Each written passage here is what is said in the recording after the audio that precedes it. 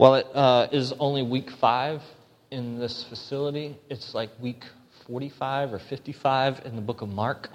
So we've been doing this for a while, and it's been really sweet. I mean, we have seen the person of Jesus and many of the facets of who he is. Right? We've seen him as the beloved Son of God coming out of the waters of baptism, and the heavens open up, and God himself declares, "This is my Son in whom I'm well pleased." We've seen Jesus interact with people on very one-on-one ways where he would heal people. And we've seen him interact in larger groups with the disciples, and then more disciples, and then we've seen him interact with crowds a lot. So we've seen a lot of the different facets of Jesus. We've seen both his humanity and his divinity. Last week we looked at what it means that Jesus would be the Passover lamb. And that's crazy, because all of the Old Testament was built around leading up to the Passover, and then people forever would remember that Passover. They would remember how God redeemed a people out of slavery, out of bondage to himself, and that Jesus said this, and all of that was pointing to me. I am the Passover lamb. And so out of that time at the Passover meal with his disciples, we pick up today. We stand for the reading of the Word because our goal on Sundays is to make much of God's Word. You could hear kindness from people. You could get a hug. You could feel loved. You could hear some great words, maybe in songs. You can hear words that maybe I'll say that are good. But the reality is that the best word that you will hear anytime is a word from the Lord that he's given to us in the Bible. And so we stand. We make much of the Word of God. That's why the preaching of the Word is important. We want to hear what God has to say to us. So I say that because what we're going to see today is Jesus in his humanity really experiencing some feelings, some truth. And we see that he walks in that, and he has great agony and distress, and he's troubled. And so my question to you is, have you ever felt deeply troubled? And I love that the prayer of confession just ties right into this truth. Have you felt deeply troubled? Have you had, maybe it was a physical pain. Maybe it was a distress. Maybe it was loneliness. And it just felt so overwhelming. And if you can hold that and think about some of that, what I have for us today is what is truth in those moments. Because what we see is Jesus experiencing a moment like that. Jesus experiencing a moment of agony, and how does he process? How does he handle that? He prays. He runs to the Father, who he knows is trustworthy and faithful and kind, and he prays. And he's actually walking the disciples through all of that. Even as they're abandoning him and leaving him and betraying him, he's pointing to what it looks like to, in moments of agony, in moments of brokenness, to trust in the one who is faithful. The beauty of it is that in Jesus we have the perfect deity, and we see the faithfulness of our God. And so I pray that God would give us ears to hear today, eyes to see, that like Chris prayed, our hearts would be soft, because that's what we need. We need to hear the word of the Lord today. So will you pray with me? God, do the work that only you can do by the power of your Spirit. Take a hardened, rebellious heart like mine. Soften it. Give it a desire for you, a longing for you, and then meet that desire in Jesus today. God, we pray that this prayer would be prayed throughout the world by followers of Jesus, that they would long to know you, to see you, to hear you, to behold your beauty and your glory and your power. Lord, even today I pray that we would behold your agony and your distress, and we would realize that agony and that distress was for us. That you bore our sin and our shame in our place, Lord, so that we may stand in your place as righteous, redeemed, made whole. God, I pray that today, for some of us, we would hear this for the very, very first time. Maybe we've heard it because it's been spoken before, but maybe it hasn't sunk deep into our hearts. And so, Lord, I pray that your Spirit would do the miracle of faith and belief today. God, do it in me. Do it in us as a people. Not for our good only, but for your glory first and foremost. We thank you that as you do that, we get to be participants, and it is for our good. I want to pray for Pineda. I want to pray for Crosspoint Espanol. Pray for those that are in South Africa, Lord, that we know, and all around the world. Lord, that your name would be lifted high, that you would be praised, and you would draw all men to yourself. In Jesus' name, amen. Amen. Well, as we begin our passage this morning, it says, and when they had sung a hymn, they went to the Mount of Olives, in verse 26. And so this singing of the hymn is actually the closing of the Passover meal, and many times they would sing the Psalms 115 through 118 would be their closing psalms. And we actually read Psalm 117, which is in that, talking about the steadfast love of the Lord, about His loving kindness, about His faithfulness. And so they're singing this hymn as they leave and they go over to the Mount of Olives. They're singing about the faithfulness of the Lord, but what they don't realize is that they're walking with the faithfulness of the Lord. Like He is the one. Jesus the Christ is walking with them and leading them down out of Jerusalem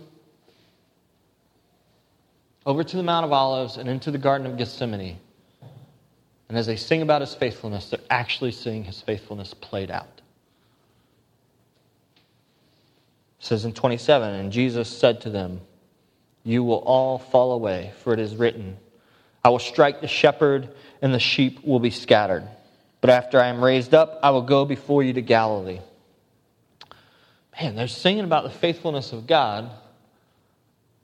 And as they come out of that, the first thing that He says to them is, actually, you're going to be faithless.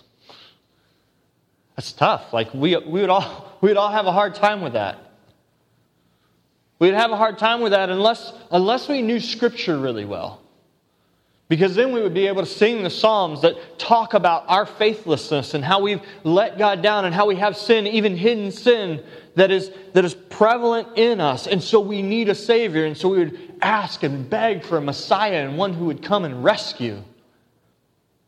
But in our flesh, when we're just told about the faithfulness of God, and then Jesus, God Himself says, but you're faithless. It says that the shepherd, and they know that when it's talking about the shepherd, it's talking about Jesus. The shepherd's going to be stricken and the sheep are going to run away. And so they respond the same way that we do. Let's read how they respond. It says, Peter said to him, even though they all fall away, I will not. Man, good old Peter. Every time he likes to respond and stick his foot in his mouth. He did it before. Remember when Jesus said, hey, listen, the Son of Man has come and He's going to have to suffer and He's going to have to die. And Peter said, no, that's not what I expected. That's not what I had planned on. And he tried to rebuke Jesus. And Jesus calls him Satan and says, get behind me, Satan. Like that's the rebuke that Peter had received. And you would think that he'd begin to realize, maybe I should think about what Jesus is saying before I speak, but he responds out of that flesh like we all do. He says, listen, they might all fall away. James and John, they're really kind of just in this for whatever you can give them. But me, I trust you. I love you. I won't fall away. Jesus responds to him and says, truly, I tell you this very night, before the rooster crows twice, you will deny me 3 times. We have the benefit of knowing more of the story. We know that this actually does happen. We know that Peter, and we'll read about it here coming up in Mark, Peter is going to deny Jesus. He's going to reject Him. He's going to stand in front of people and say, I didn't even know the guy.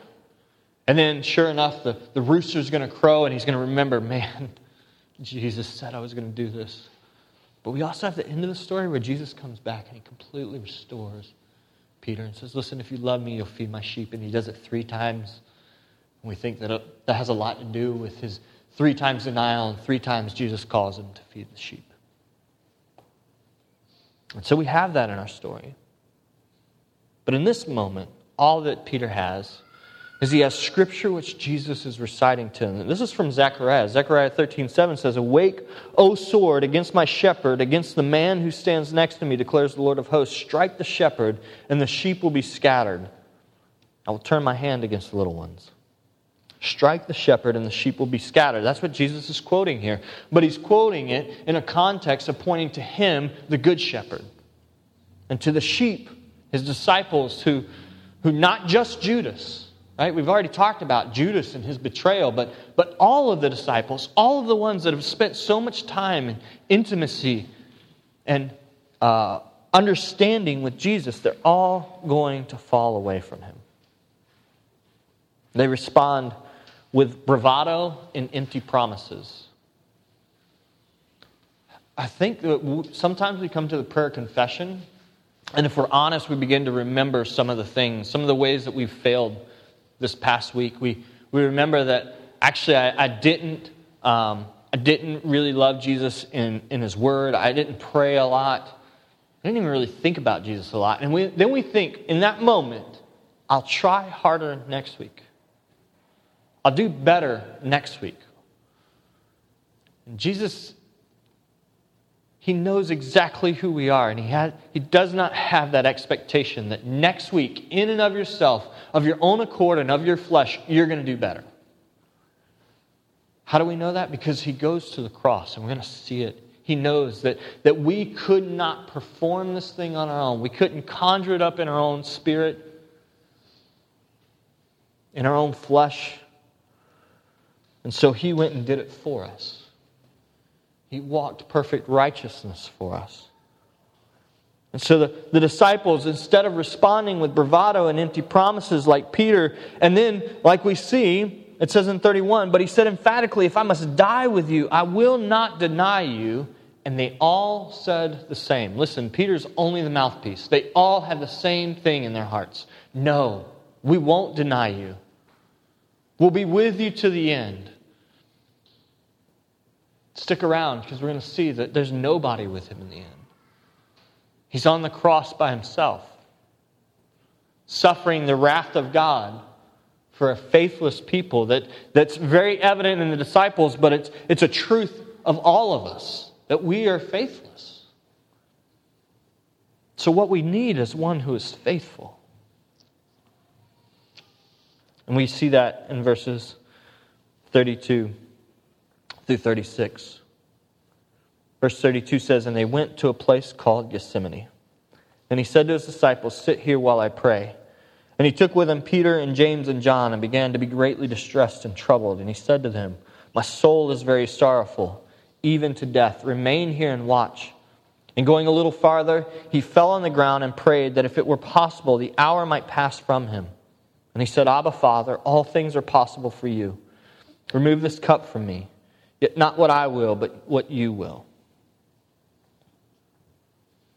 There's a lot in this story about the disciples. We get to see they're failing, not just in the front end where they say, "Hey, listen," they have the bravado and the promises, but in the back end where they can't even, not only will they not go to the point of death with Jesus, but they can't even stay awake for a couple hours. So you have all of this surrounding the story.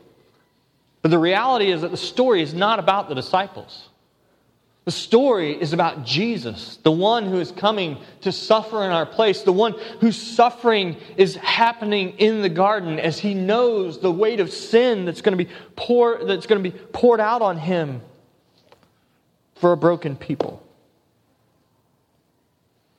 So the story is about Jesus. So we need to look and see what Jesus does. What does Jesus do? He prays. He went to a place called Gethsemane, and he said to his disciples, "Sit here while I pray." We're given quite a few times in the book of Mark where it says that Jesus specifically went and prayed. If you remember, one of the times was before he begins his ministry. He goes into the desert. And there he prays. And he's actually tempted by Satan in the desert. But the prayer is in preparation for the ministry and the mission that he's been sent on. He knows before he stepping into that ministry at 30-something years old, he needs to pray and he needs to commune with the Father. Well, we're given the same thing here. Jesus is going to the cross. Like all of the ministry, the healing, the powerful miracles, all of those were good things, but it all pointed to the reality of the cross. And so Jesus, knowing what's coming, knows he needs to commune with the Father, and he goes and he spends time with him, and he does that by praying. He prepares for the cross by communing with the Father. How does he pray? What does he pray? These are all great questions. Where does he pray? It's also a key question. It says that he went to Gethsemane. Why does he go to Gethsemane? Well, we know from the book of John, in John 18:1 and 2, it says, when Jesus had spoken these words, he went out with his disciples across the brook Kidron, where there was a garden, which he and his disciples entered. Now Judas, who betrayed him, also knew the place, for Jesus often met there with his disciples. So how Jesus prays, what he prays, the disposition of his heart are all things that we're going to look at. But where he prays is key too, because even as he's going to commune with the Father, and he knows he's going to ask God, like, if there's any way, can you take this cup from me? But he's going to do it in obedience, because he goes to the garden where Judas, the one who's going to betray him, he's already called him out. He knows that Judas will find him. So even as he goes to the garden to ask that God would change the circumstances, he's walking in faithful obedience to those things, knowing that he is the suffering servant, that Judas is going to betray him, and he's got to find him in the garden so that he can complete that act. And so Jesus is obedient as he prays. Prays in the garden, knowing that Judas, the betrayer, will come and find him there. Even as Jesus is praying, he's acting in obedience. Why does Jesus pray? I think that's key for us today. Why does Jesus pray? Why does he call out and say, why does he say that his soul is very sorrowful, even to death?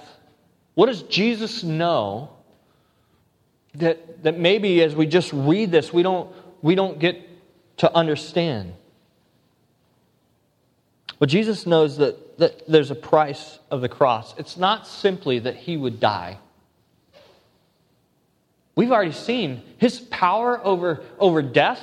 He resurrected Lazarus. He called him forth out of the grave. He resurrected the young girl who was dead. Listen, that death is not what scares Jesus. Death is not what puts agony and distress in his soul. What's causing Jesus agony is the fact that at the cross, the sin of the world is going to be laid on him. And he's never sinned. He's never been separated from God like you and I have. But at the cross, he's going to take and bear our sin. And so for him, that causes great agony and distress, that he would be separated from the Father and the Spirit, and that he would bear sin, the thing that God hates, for a people that God loves. And so, it says he took with him Peter and James and John and began to be greatly distressed and troubled. My soul is very sorrowful. That's why he's praying. That's why he's spending time with the Father, asking the Father, if there's another way, let's do it that way, but not my will, but your will be done. What does Jesus pray? We do not have to have these words given to us. It could have just said, Jesus prayed, but we get a little glimpse of the words that Jesus has used when he prayed to the Father in his greatest agony, in his greatest need, in his greatest distress. We have these words that Jesus would pray. The funny thing is, we already knew them. He's already taught us how to pray. He's already taught us how to pray on the Sermon on the Mount. He's told us exactly how we should pray. Matthew 6, 9 through 13. Pray then like this: Our Father in heaven, hallowed be your name. Your kingdom come, your will be done on earth as it is in heaven. Give us this day our daily bread, and forgive us our debts as we also have forgiven our debtors. And lead us not into temptation, but deliver us from evil. I think often we think, oh yeah, that was just Jesus teaching, and he said, okay, I'll just keep it succinct for you guys so that you can remember the whole thing, and then you'll be able to memorize it, and it'll be this great tool that you get to use. I think we think that because we do that. Like we create these tools rather than these true things, and we just use them to check boxes. Jesus wasn't checking a box, and He wasn't giving us a way to check a box. He was giving us something with authority and power that would allow us in our greatest agony and need to come to the Father, to trust in the Father, to believe in God and have hope in Him. How do we know this? Because we get to see what Jesus prays. And going a little farther, He fell on the ground and prayed that if it were possible, the hour might pass from Him. And He said, Abba, Father, all things are possible for you. Remove this cup from me, yet not what I will, but what you will. The beginning of the Lord's Prayer says, Our Father in heaven, hallowed be your name. It's this idea of the holiness and the strength and the power and the might of God. And Jesus comes and He says the same thing, Abba, Father. The same access that Jesus has to God, He's given to us, and He's given it to us in prayer. And so we come and we say, Father in heaven, hallowed be your name. Jesus says the same thing. He says, Abba, Father, all things are possible for you. You are mighty and powerful. You are sovereign and in control. Like, that's amazing. That's the God that Jesus is approaching here. And He knows it and He recognizes it. And He's calling Him both this supreme being and intimate Father. I don't think that we can wrap our heads around that. I think we could spend all of eternity trying to figure out, and we will, trying to figure out what does it mean that He is both intimate Father and all-powerful, supreme Creator. But Jesus knows that, and that's the way He approaches the Father. I'm thinking that, and this is speculation, this is just my thoughts, is that right before the disciples fell asleep, they hear Jesus begin the prayer. And then He comes to them, and after they've fallen asleep, He wakes them up, and He reminds them of the end of the prayer. The end of the prayer says, and lead us not into temptation, but deliver us from evil. You see, because in verse 38, Jesus says, watch and pray that you may not enter into temptation. The spirit is willing, but the flesh is weak. Not only did Jesus give us the Lord's Prayer, but He prayed that same prayer. Do we believe that? Like our family, we say it all the time. We say the Lord's Prayer usually every morning. But it just becomes this rote thing that we think, okay, yeah.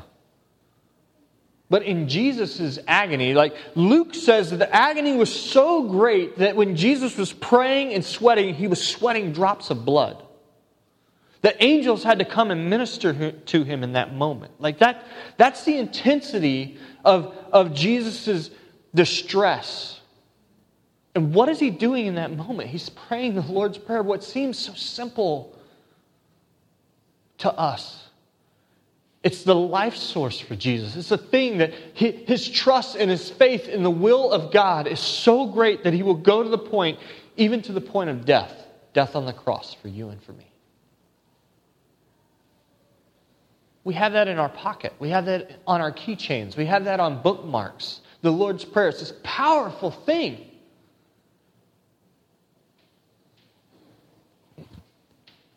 We know it's powerful because we see Jesus pray it, and then He gets up and He says, the hour has come. The betrayer is at hand. Let's go. Enough. Rise. It's time to finish the work. We have this beautiful, faithful obedience of Jesus. He obeys the Father. He obeys the Father because the Father loves the world. We have it in John 3:16 and 17. For God so loved the world that He gave His only Son, that whoever believes in Him should not perish, but have eternal life. For God did not send His Son into the world to condemn the world, but in order that the world might be saved through Him. Listen, some of us have this idea, and we get it from memorizing the Lord's Prayer. We get it from memorizing the Ten Commandments, that God is this list of rules or things that we should do. And I want to tell you today that that is not the God that we are worshiping and serving. He does have those commandments. He does have encouragements for us. He does give us good things to hold on to. But more than that, we have a God who has given Himself. Look, the two active words in those two verses, it says, for God so loved the world that He gave His only Son. God did not send His Son. Listen, God, knowing the need that you and I have, gave and sent His Son. That does not sound like a God who demands from you, but it sounds like a God who has given for you. That is the God that we worship. A God who has set a table like we talked about last week, and the only requirement is that we would have need. We come needy and we say, God, over and over and over. It's not that next week you do better and then you don't come needy. No, you come needy every time you come to the table of Christ. And so we come needy, poor, and blind. And He fills us with His Spirit, fills us with His righteousness, calls us again to walk in the things that He set before us, not because that's what we have to do, but because that's what we get to do as children who now approach the Father and call Him Abba. Ephesians 5:2 says, Christ loved us and gave Himself for us, a fragrant offering and sacrifice to God. Why is Jesus in the garden experiencing this great agony? It's because we talked about it, the steadfast and faithful love of God. That's why He's there. Because God is faithful to complete the work that He's begun. He's given them these images of the Passover lamb, and now He's going to give them the Lamb of God that is slain for the redemption of sin. His blood that gets poured out to redeem us. That's the faithful God. That's the God we see in the garden. The Jesus that's in agony and distress. The Jesus who's very sorrowful. Why? Because He knows that at the cross, He will pay for our sin. You see, for God to be God, and for Him to be good and just, there must be a punishment for sin. I think often we just gloss over sin and we think, you know what, I'm forgiven, it's okay. I'm forgiven, but it's not He just forgot and He said, no, you're off the hook. No, the hook was put on somebody. It was put on Jesus. Your sin and my sin was laid on the sinless one. The one who didn't deserve it. The one who couldn't even imagine it. And so He's in this agony and distress because now the sin of the world will be laid on Him. The wrath of God must be satisfied. For God to be good and just, someone had to pay, and so He sent Himself. He gave Himself in the person of Jesus to suffer and to die. Jesus will die and He'll be separated from the Father. 2 Corinthians 5:21 says this, for our sake He made Him to be sin, who knew no sin, so that in Him we might become the righteousness of God. This is what's going on here. This is what Jesus knows is happening, getting ready to happen at the cross. Remember, this is probably early Friday morning or late Thursday night, and Friday is the day that He's going to go to trial and go and be executed, be crucified.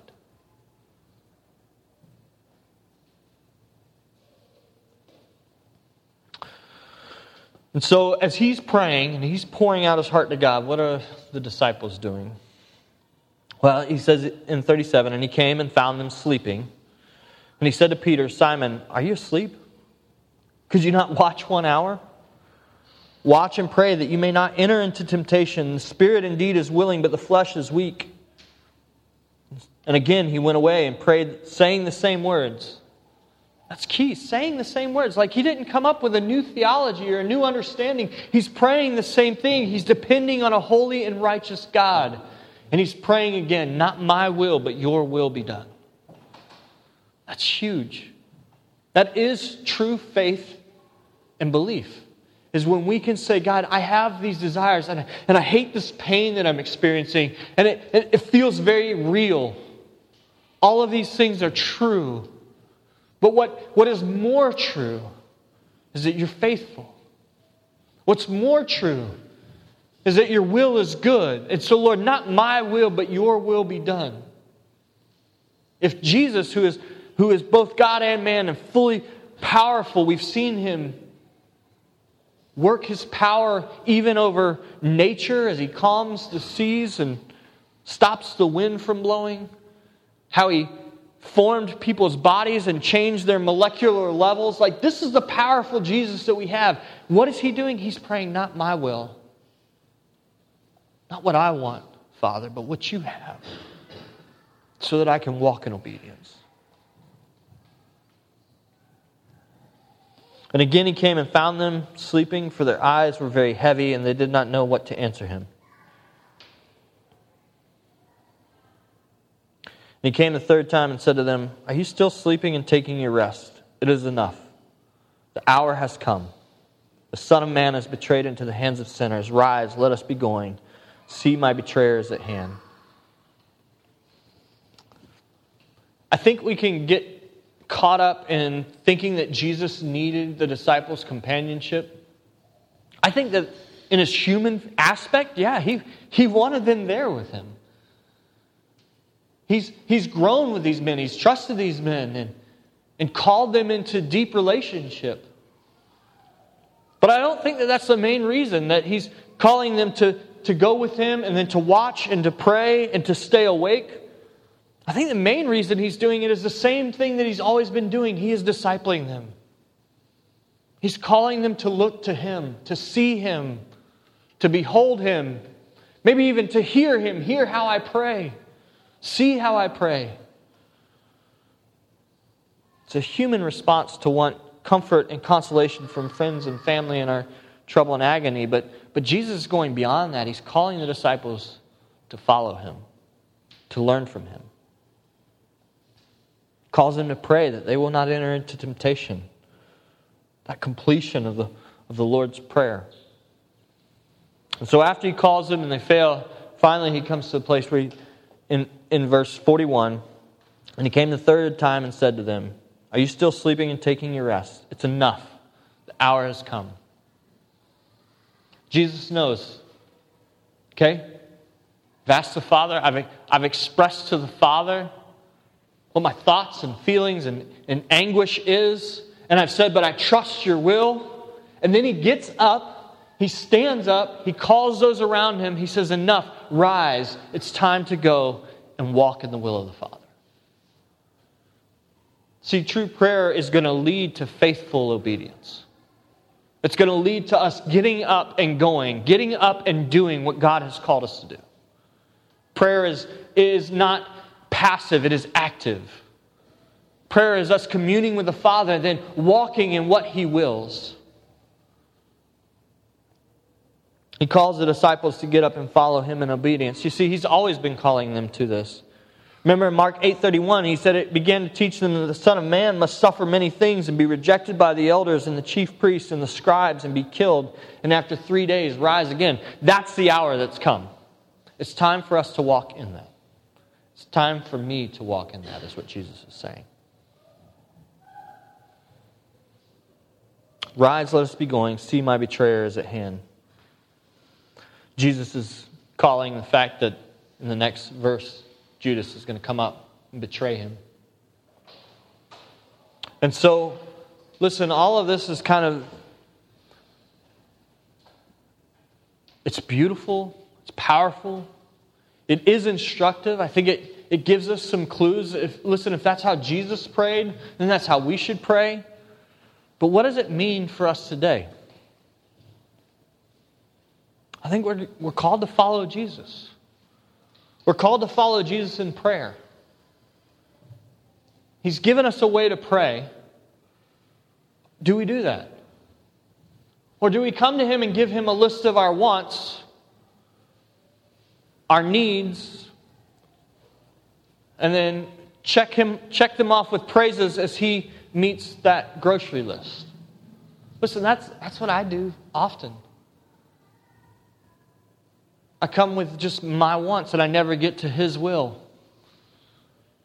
But Jesus has given us a way to pray. He's called us to follow Him in prayer, praying, yes, this is a reality, right? His agony and His anguish and the torment in His soul is very real. And He brings that to God, and then in the end He says, not my will, but your will be done. So we follow Jesus in prayer. We also follow Jesus in repentance. We're a lot like the disciples in this story. We're full of, I'm going to do better, or I'm going to go, and I'm going to be this strong Christian for you. And Jesus is calling for us to be weak and humble, meek and mild as He is. We have a hard time with that. I think a lot of it is a cultural thing, but I think it's even more than that. I think it's just the rebellious disposition of our heart says, on my own, I can do it. On my own, I can. And Jesus is saying, no, you can't do anything on your own. You need me. And the good news is that I'm sufficient and I'm available and I've laid down my life for you. We're like the disciples in this story, trying to operate out of our flesh, where our spirit is willing but our flesh is weak. Paul, in his book to the Romans, in chapter 8, talks about this idea of spirit and flesh. And it also moves into this idea of identity as the child of God. And I just want to read it for us. I want us to see this because when we talk about application, like what does the story of Jesus mean in my life? This is some really good stuff. Romans 8, 12 through 14 says, so then, brothers, we are debtors, not to the flesh, but live according to the flesh. For if you live according to the flesh, you will die. But if by the Spirit you put to death the deeds of the body, you will live. For all who are led by the Spirit of God are sons of God. If all we had was flesh, we would be in a bad way. All we would have are recommitments, rededications. I'm going to try harder. I'm going to do better. But the reality of God is that we have the Spirit of God inside of us.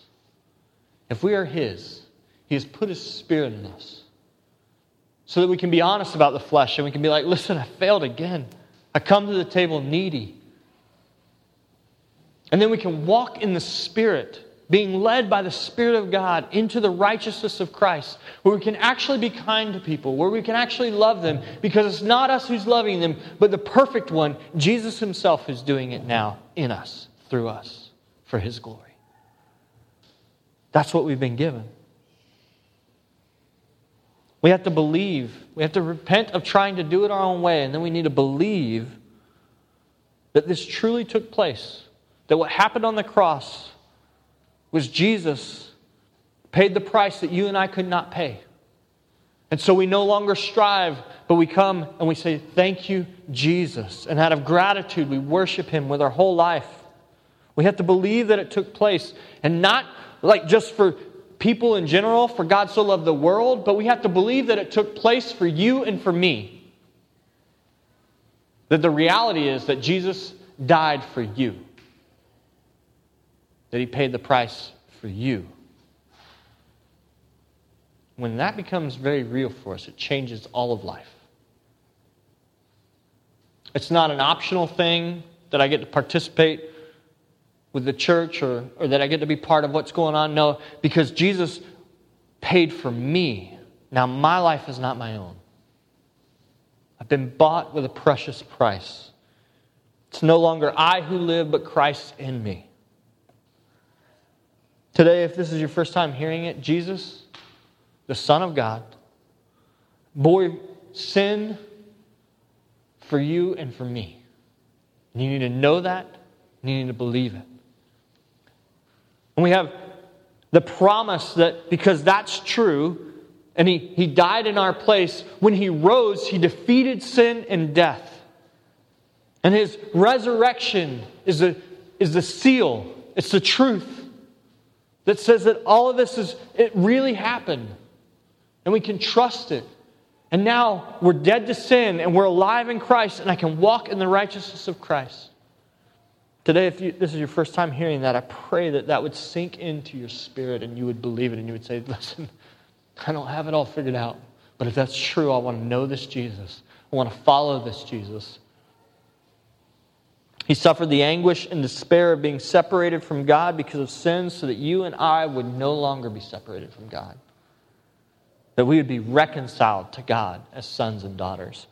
Paul, when he talks in Romans, he continues on, For you did not receive the spirit of slavery to fall back into fear, but you have received the spirit of adoption as sons, by whom we cry, Abba, Father. The Spirit Himself bears witness to our spirit that we are children of God. And if children, then heirs, heirs of God, and fellow heirs with Christ, provided we suffer with Him in order that we may also be glorified with Him. This work that the Spirit's doing is cementing this identity in us. That just like Jesus, the Son, comes to the Father and He says, Abba, Father. If you would take this cup from me, then do it. But not my will, but your will be done. And we know that the Father loved the Son. We know that the Father was faithful to the Son, even in His resurrection and in His ascension, and that the Son sits at the right hand of the Father today, interceding for us in perfect harmony and communion with the Father.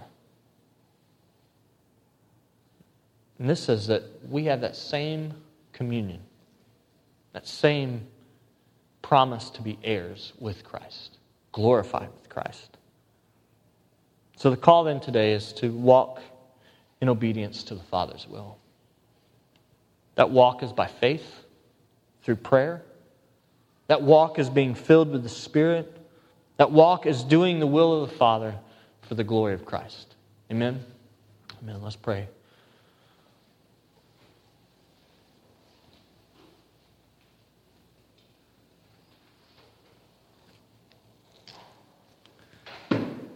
God, we pray today as you have taught us to pray.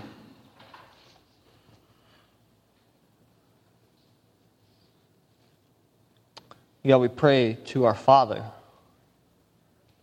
Abba, the one who is sovereign and powerful and in control of all things, and yet has come in such an intimate way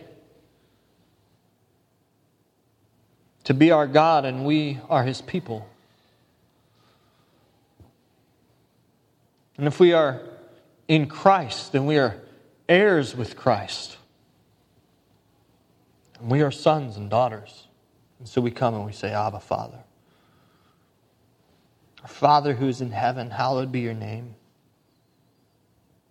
We get to cry out that your kingdom would come, that your will would be done on earth as it is in heaven. Lord, we trust in your good will. We trust in your kingdom that is more full and more righteous and more beautiful than anything that we could build. And so, Lord, we pray that your kingdom would come, that your will would be done, not ours, God. We ask, Lord, that you would continue to give us our daily bread. We thank you that this is a physical meeting of needs, but more than that, Lord, that you are the bread of life. You are the one who has been, your body has been broken for us. God, you laid down your life so that we could have it, and so we come to you for life today, for our daily bread. God, we thank you that we can pray and cry out that you would forgive us of our debts so that we can forgive. Thank you for the forgiveness and the mercy of the cross, Lord, that at the cross your justice and your goodness, your love meet. Lord, that you are both faithful to your promises and faithful to yourself because of the work of Jesus on the cross. And Lord, today we pray that you would lead us not into temptation, but that you would deliver us from evil. God, would you do this thing in our hearts? Would you give us a greater desire for you than for any temptation that would lure us away? God, temptation to all of us may look different. And yet you've given us freedom from all of it. You've given us satisfaction, a greater affection, and a greater love in the person of Jesus. And so, Lord, we would ask that you would do that in us today.